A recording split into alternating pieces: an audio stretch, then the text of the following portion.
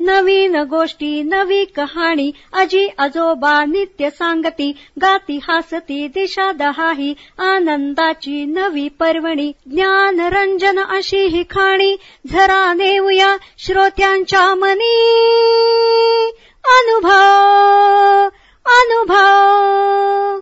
जनसेवा फाउंडेशन पुणे प्रस्तुत ज्येष्ठ नागरिकांचा रेडिओ आय रेडिओ अनुभव. राष्ट्रीय समाज रक्षा संस्था, सामाजिक न्याय व सबलीकरण मंत्रालय, भारत सरकार, मीडिया फॉर कम्युनिटी फाउंडेशन पुरस्कृत ज्येष्ठ नागरिकांसाठीचा आय रेडिओ अनुभव. प्रकल्प समन्वयक डॉक्टर आर श्रीधर आणि आलोक वर्मा. रेडिओ समन्वयक पूजा मुरादा, कौशल्या आणि साई सुधा. ज्येष्ठ नागरिकांच्या समस्या, प्रश्न आणि मार्गदर्शन यासाठी टोल फ्री एल्डर लाईन क्रमांक 14567 म्हणजेच 14567 यावर सकाळी 8 ते रात्री 8 या दरम्यान संपर्क साधावा. आमचा टोल फ्री क्रमांक पुन्हा एकदा ऐका. एल्डर लाईन 14567 म्हणजेच 14567. आपण ऐकत आहात जनसेवा फाउंडेशन पुणे प्रस्तुत आय रेडिओ अर्थात ज्येष्ठ नागरिकांचा रेडिओ अनुभव. कार्यक्रमात आज ऐकूयात डॉक्टर कल्याण गंगवाल यांनी सादर केलेला 60 नंतरचा शाकाहार या कार्यक्रमाचा भाग दुसरा. मी डॉक्टर कल्याण गंगवाल, पूना हॉस्पिटल आणि केएमचा कन्सल्टंट फिजिशियन. 40 नंतर आपण काय केलं पाहिजे की पहिल्यांदा आपण एक विचार करा की आहार घेणं हे अन्न हे पूर्ण ब्रह्म आहे असं समजून आपण आहार घेतला पाहिजे. आणि म्हणूनच आपण जेवताना महाराष्ट्रीय संस्कृतीत, भारतीय संस्कृतीत आपण म्हणतो वदनी कवल घेता नाम घ्या श्रीहरीचे. याचं कारण असं की तुम्ही आहार करताना देखील अत्यंत यज्ञ कर्म करता आहात अशा पद्धतीने ते केलं पाहिजे.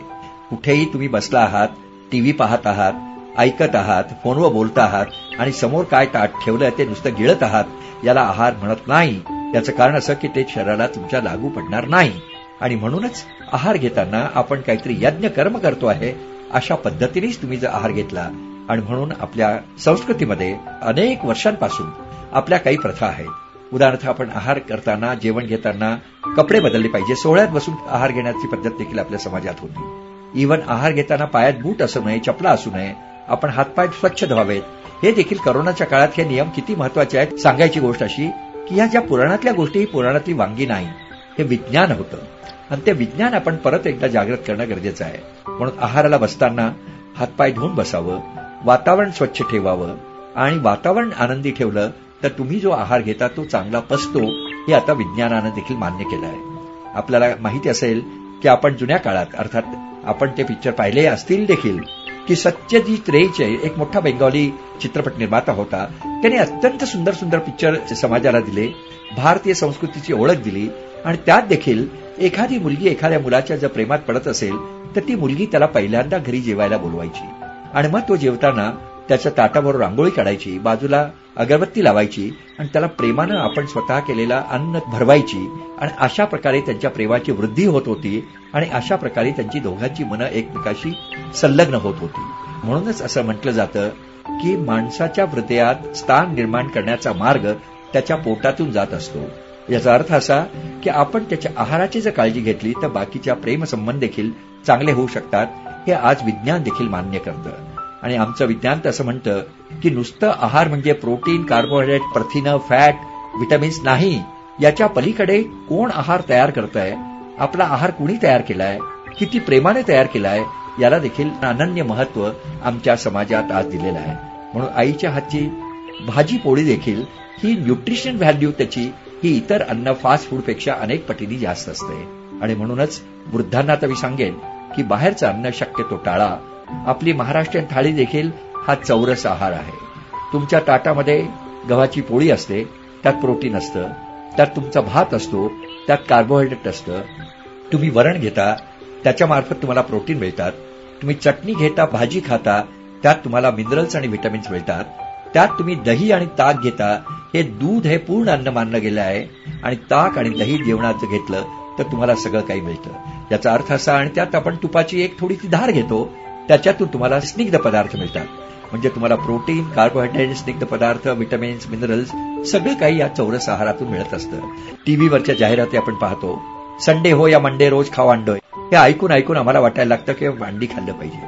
अंडी खाणं देखील आरोग्याच्या दृष्टीने घातक आहे, हा जगातले शास्त्रज्ञ सांगतायत.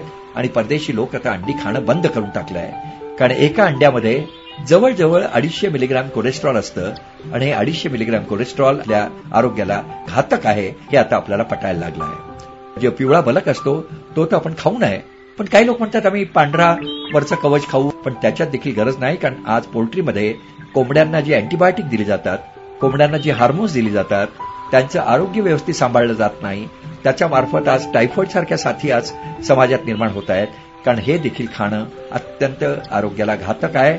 कारण ही अँटीबायोटिक्स, हे फवारे अंड्यामध्ये डीडीटीचे अंश सापडलेले आहेत. याचं कारण असं की पोल्ट्री इंडस्ट्रीमध्ये गेल्यानंतर आपल्याला लक्षात येईल की ज्या अत्याचार करून या अंडी तयार केली जातात, त्या कोंबड्यांना एकाच ठिकाणी ठेवलं जातं, सूर्यप्रकाशात ठेवलं जातं, वारंवार त्यांनी अंडी द्यावी म्हणून त्यांच्यावर अत्याचार केले जातात, त्यांना अनैसर्गिक खाद्य दिलं जातं, म्हणून अंड देखील खायला योग्य नाही. मांसाहार करायचा का? अजिबात नाही. शरीराला मांसाहाराची कवडीची गरज नाही, हे मी जगात लोकांना सगळ्यांना पटवून दिलं आहे. मला आठवतं 50 वर्षापूर्वी पहिल्यांदा मी जेव्हा मांसाहाराचा विरोध करायला सुरुवात केली, पण त्याच वेळी आम्ही रिसर्च केलं, बोस्टन युनिव्हर्सिटीमध्ये रिसर्च केलं, आणि त्या रिसर्चचा निष्कर्ष एकच होता की माणसाचं संपूर्ण शरीर हे निसर्गानं शाकाहारासाठी बनवलेलं आहे. आणि नैसर्गिकरित्या आपण जर आहार घेतला तर आपल्याला तो शरीराला अत्यंत फायदेमंद होईल. आणि अनैसर्गिक आहार घेतला, मांसाहार, तर आपण रोगिष्ट होऊ, हे आता विज्ञानानं सिद्ध केलं आहे. आज आपण कोणत्याही कॉन्फरन्समध्ये जा, हृदयरोगाची कॉन्फरन्स असो, कॅन्सरची कॉन्फरन्स असो, या जिडियाट्रिक कॉन्फरन्स असो, वृद्ध लोकांची कॉन्फरन्स असो, सातत्यानं सांगितलं जात आहे की तुम्ही शाकाहारी व्हा. कारण हृदयरोगाचं, कॅन्सरचं, डिजनरेटिव्ह डिझॉर्डरचं सगळ्यात मुख्य एक कारण आहे मांसाहार. आणि म्हणूनच आपण 40 नंतर मांसाहाराचा त्याग करा. तुम्ही तरुणपणी जरी मांसाहार करत असला तरी 40 नंतर अत्यंत अत्यंत काळजीपूर्वक आपला आहार घ्या आणि मांसाहाराचा पूर्णपणे त्याग करा, असं आवाहन मी आपल्याला करेन, असं आवाहन मी करेन. आणि म्हणूनच उत्तम आरोग्य टिकवायचं असेल तर आपण सदाचारी, शाकाहारी आणि व्यसनमुक्त राहिलं पाहिजे, असं मी आपल्याला सांगू इच्छितो. आजच्या या कार्यक्रमाच्या निमित्तानं आपली भेट झाली, मी आपल्याला वंदन करतो. आणि पुढे आपण वारंवार भेटूया, वेगवेगळ्या विषयावर चर्चा करूया. तोपर्यंत इथेच आपल्याला सगळ्यांना नमस्कार. आत्ताच आपण डॉक्टर कल्याण गंगवाल यांनी सादर केलेला 60 नंतरचा शाकाहार या कार्यक्रमाचा भाग दुसरा ऐकलात. अशाच माहितीपूर्ण कार्यक्रमांसाठी ऐकत रहा जनसेवा फाउंडेशन पुणे प्रस्तुत आय रेडिओ, अर्थात ज्येष्ठ नागरिकांचा रेडिओ अनुभव आय रेडिओ.